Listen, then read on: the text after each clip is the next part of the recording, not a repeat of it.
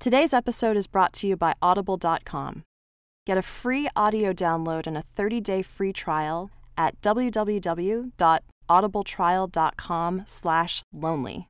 And you'll find over 180,000 titles to choose from for your iPhone, Android, Kindle, or MP3 player.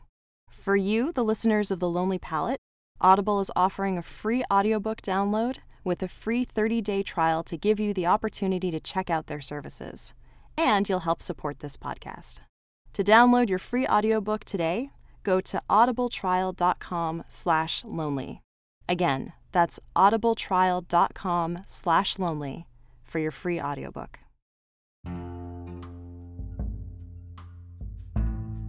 The Postman is a very distinguished-looking fellow here.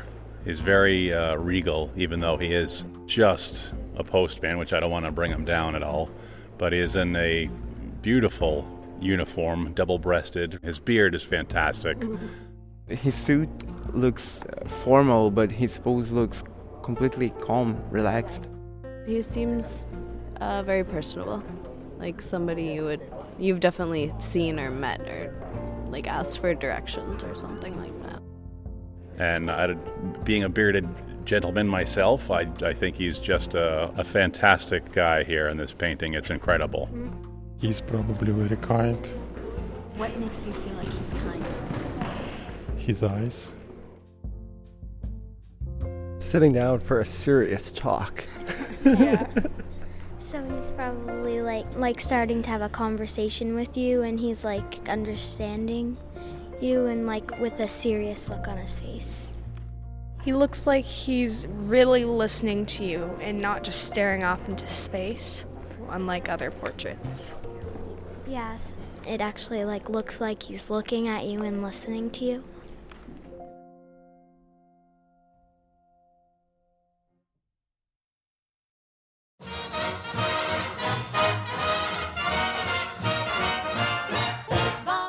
This is The Lonely Palette, the podcast that returns art history to the masses, one painting at a time.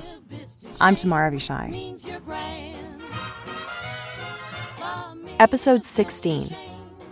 Vincent van Gogh's Postman Joseph Roulin from 1888.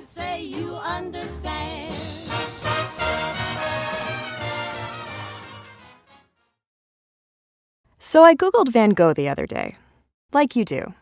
Well, like I do. I was at Van G, 4 letters and a space, when Google helpfully autofilled my options. Van Gogh Museum, Van Gogh Paintings, Van Gogh Ear. Ugh. That damn ear. That fetishized little chunk of lobe. That finishing touch on Van Gogh Halloween costumes. Why are we so obsessed with it? Why is it as iconic as his paintings? Why is there an actual 3D printed replica on display in Germany? I mean, I guess I get it.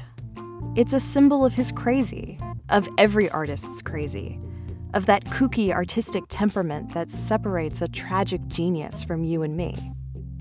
We're shocked and repulsed and even kind of charmed by it. But that ear is also, I'm sorry to say, a symbol of everything that rankles art historians about the public consumption of art history. Because it's a shortcut to generalization, to being satisfied with an icon, instead of getting uncomfortably close to the complexities of a painter and his work. And it leaves Van Gogh with little more than the reputation of the tragic and insane starving artist poster boy who only sold a single painting in his lifetime.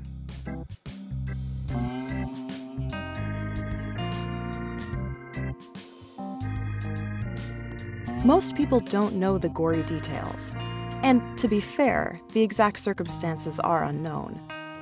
About how Van Gogh, the aimless and temperamental minister's son, decided to become an artist in 1880 in his late 20s, and then moved to Paris in 1886, and 2 years later rented a house in the southern French town of Arles to spend 2 months working intensely with his frenemy Paul Gauguin. people don't know that the tension hit a fever pitch, and in a fit of depression-induced dementia, Van Gogh threatened Gauguin with a knife before turning it on himself, mutilating his earlobe, wrapping it up in paper, and gifting it to a prostitute at a nearby brothel. They don't know that this was the first psychotic break that led to his hospitalization and then subsequent commitment into a mental institution in Saint-Rémy, where, between fits of madness, he painted what people do know, Starry Night.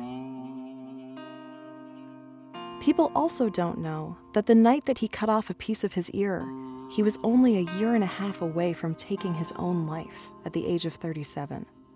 And people don't know that the person who tended to him in the aftermath of that night, who took him to the hospital and stayed by his bedside, was his dear friend, surrogate brother, and protector, the postman Joseph Roulin.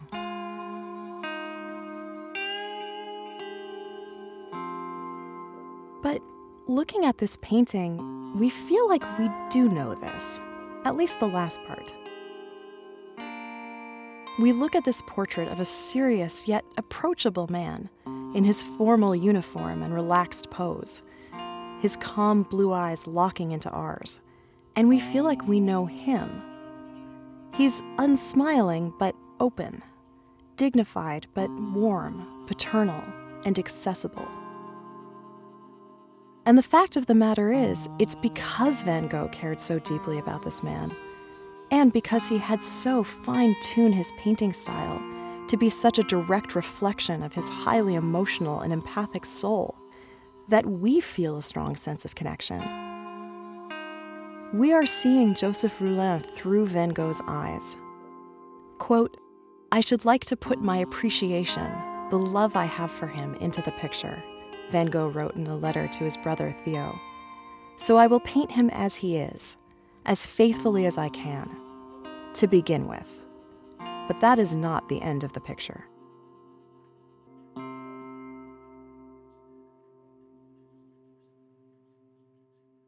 That's the thing about Van Gogh. Even his portraits of other people are self-portraits. And just like that, Post-Impressionism once again rears its subjective head. A quick refresher. Post-Impressionism was that idiosyncratic time between the end of the Impressionist exhibitions in 1886 and Paul Cézanne's death in 1906. The name came later, thanks to critics cataloging the past. No one at the time would have called himself a post-impressionist.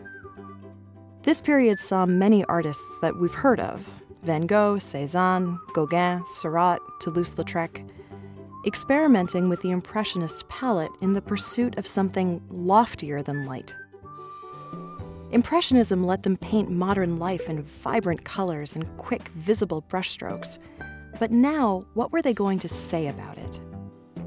Though in many different styles, they almost all chose to say something about subjectivity, about how the eye perceives its own reality, because we're all coming at the world from our own unique viewpoints. I know, if you're a regular listener, this is an old song by now. But Van Gogh was particularly interested in color, and how, like the German expressionists would very soon explore, it can affect your emotional sensibility, your mood. Van Gogh was a kind of proto-expressionist, experimenting with high-keyed colors and thick, juicy, impulsive brushstrokes that capture reality itself as it bends to your perceptions. What do I mean by this? Well, remember when we looked at Cézanne's apples, how he was painting the still life as he perceived it.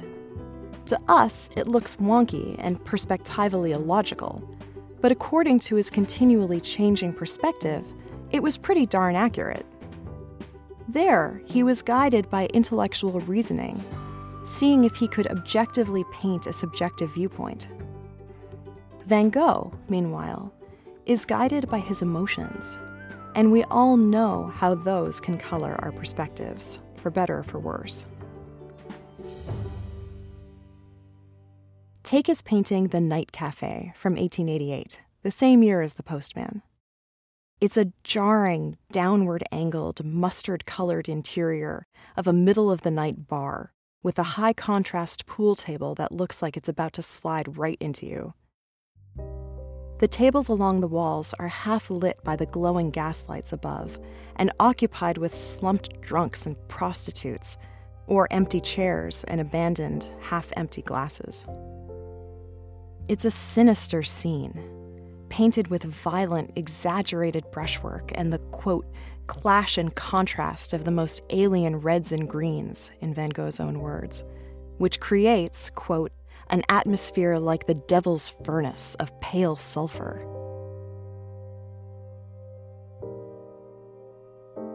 This is a Van Gogh suffering from insomnia, teetering on the edge of sanity, and attempting to capture, as he put it, quote, the terrible passions of humanity by means of red and green. It seems miserable to have experienced. Honestly, it's pretty miserable to describe. And believe me, it's not much more fun to look at. And certainly not when compared to the Postman, which serves as a clean breath of fresh air and was painted during a period where Van Gogh was clear-minded and confident, sitting at the kitchen table with a close friend whom he admired and trusted. Van Gogh paints the stillness and comfort of that trust in gentle brushstrokes and calming blues, the background, his uniform, his eyes. And this comfort is so available to us because, as we see with the Night Cafe as well, the exquisite intimacy of Van Gogh's paintings stem from those colors that are one and the same with his mood, his reality bent to his perceptions, and consequently bending ours. Because of the visceral effect that color has on us as viewers, we suffer and exult with him. Van Gogh was painting the palette of his feelings in real time, and because they're rendered with such expressive strokes and such dynamic color, he brings us along for the ride.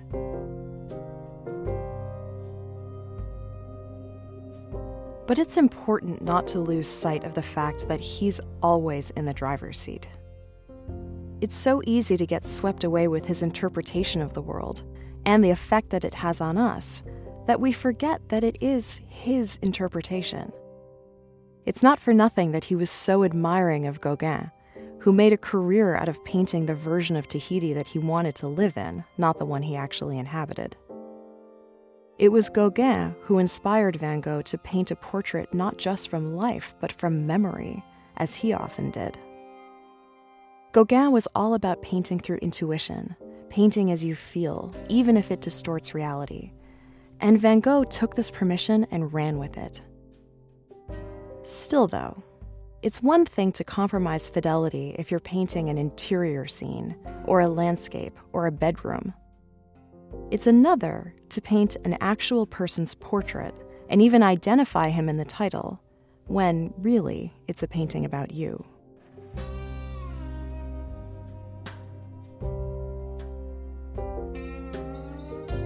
Of course, this isn't the first time our explorations of portraiture implicate the artist.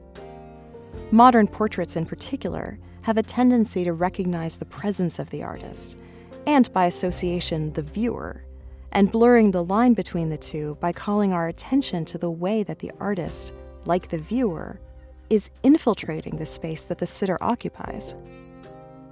We, like John Singer Sargent was, are ignored by the oldest Boit daughter, and we, like Degas couldn't, aren't able to make his cousins sit still long enough to paint them. And the portrait sitters are more authentic for it.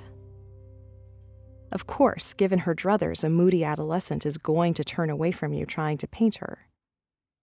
But this is the first time we're seeing an artist's subjective filter color the actual sitter.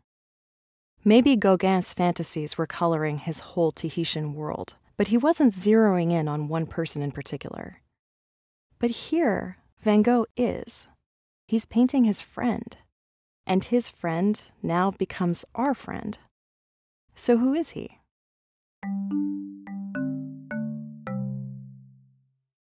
Joseph Roulin was born in 1841 in a southern French town in Provence. At the time of these paintings, he was 47 years old, married with 3 children, and working as a postman in the train station at Arles. He wasn't a mail carrier, it should be said, but held a higher rank as a mail sorter, as evidenced by his uniform, which he apparently wore day and night. Clearly, being a postman was an important part of his identity and a source of pride. Van Gogh was a true admirer of the working class, and you can hear his reverence in his description of Roulin. Quote, "A postman in a blue uniform, trimmed with gold, a big bearded face, very like Socrates." And it's important, this attention that Van Gogh calls to Roulin's uniform, and to his beard. The uniform is painted with utmost significance.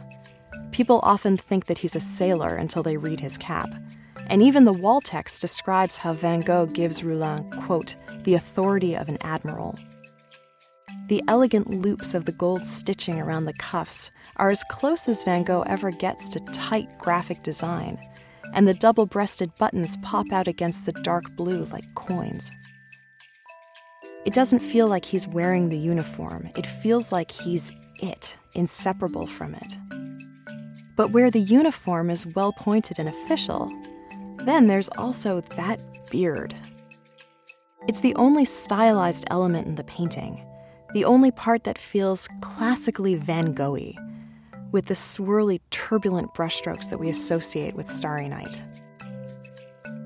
This beard is in a league of its own, a visual attention grabber, and especially significant given Van Gogh's comparisons of Roulin to Socrates and to the author Dostoevsky as a stand-in for the kind of loyalty, compassionate protection, and scrappy blue-collar wisdom that Van Gogh found in Roulin, who himself was a socialist, a man of the people, with fiery populist politics and a nose reddened from drinking.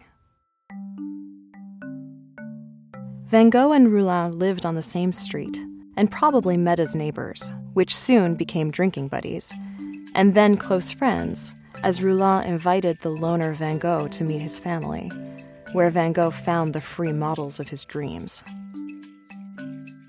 It's lovely to see how Van Gogh realizes his painterly fascination with modern portraiture alongside his affection for this adoptive family. There are multiple portraits of Joseph, of his wife Augustine, many that share an identical background and are often displayed together like 17th century Dutch marriage portraits. There are several canvases of their 11 and 16-year-old sons, Camille and Armand, against strikingly colorful backgrounds, looking alternately bored and distracted. Like the Boit daughters, they're just acting their ages. Meanwhile, Augustine had given birth to their daughter Marcelle over the course of the portrait sittings, and some of the quietest paintings from this period are of mother and daughter, rendered in blue and yellow. These portraits are tender, intimate, and exceptionally easy to look at.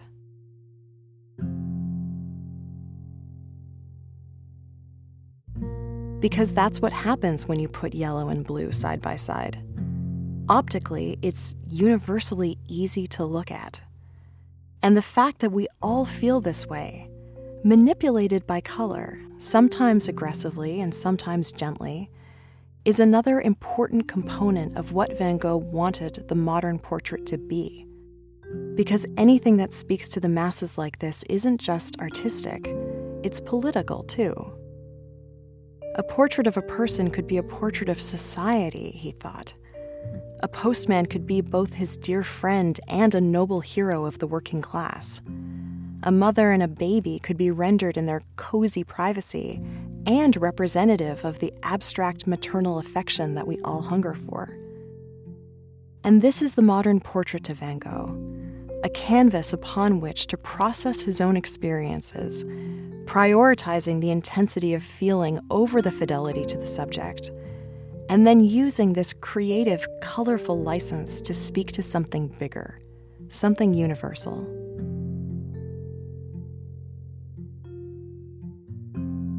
And maybe this explains the ear thing. In a way, it's like we all want a piece of him.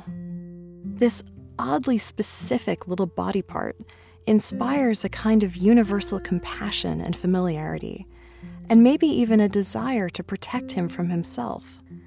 And we might want to think about where this desire comes from. Maybe that ear isn't a sign that we should pity him, but rather that he's actually achieving what he set out to do, and our pity is a little misplaced. There's a method to his madness, and the fact of the matter is, we wouldn't care if he hadn't already been enormously successful in his approach. So yes, Van Gogh suffered enormously in his all-too-brief life. We know this. We've got a piece of his ear to prove it. But let's not confuse this with, as he would say, the end of the picture.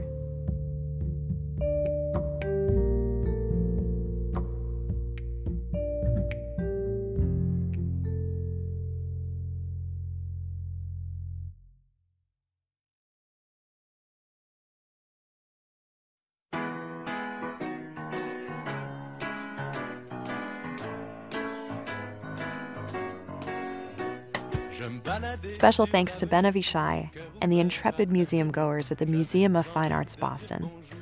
For more information, past episodes, and all of the images, go to thelonelypalette.com, or you can follow us on Twitter @LonelyPalette, or on Instagram @TheLonelyPalette, or like us on Facebook and subscribe wherever you get your podcasts. And in case you missed it, 2 weeks ago, The Lonely Palette was featured on NPR's The Big Listen, the broadcast about podcasts. If you're listening now because you found out about us then, welcome. And if you like what you hear, it would be a great help if you went to iTunes to review the show so it can reach even more people. And if you want to hear my interview, you can stream it at thebiglisten.org.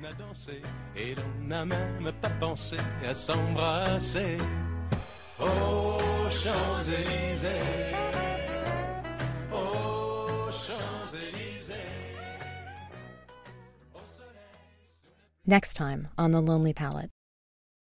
What you see is an ordinary porcelain urinal. It's rotated 90 degrees, and on the rim there's an inscription, Armat 1917. I see a toilet. That's what I see.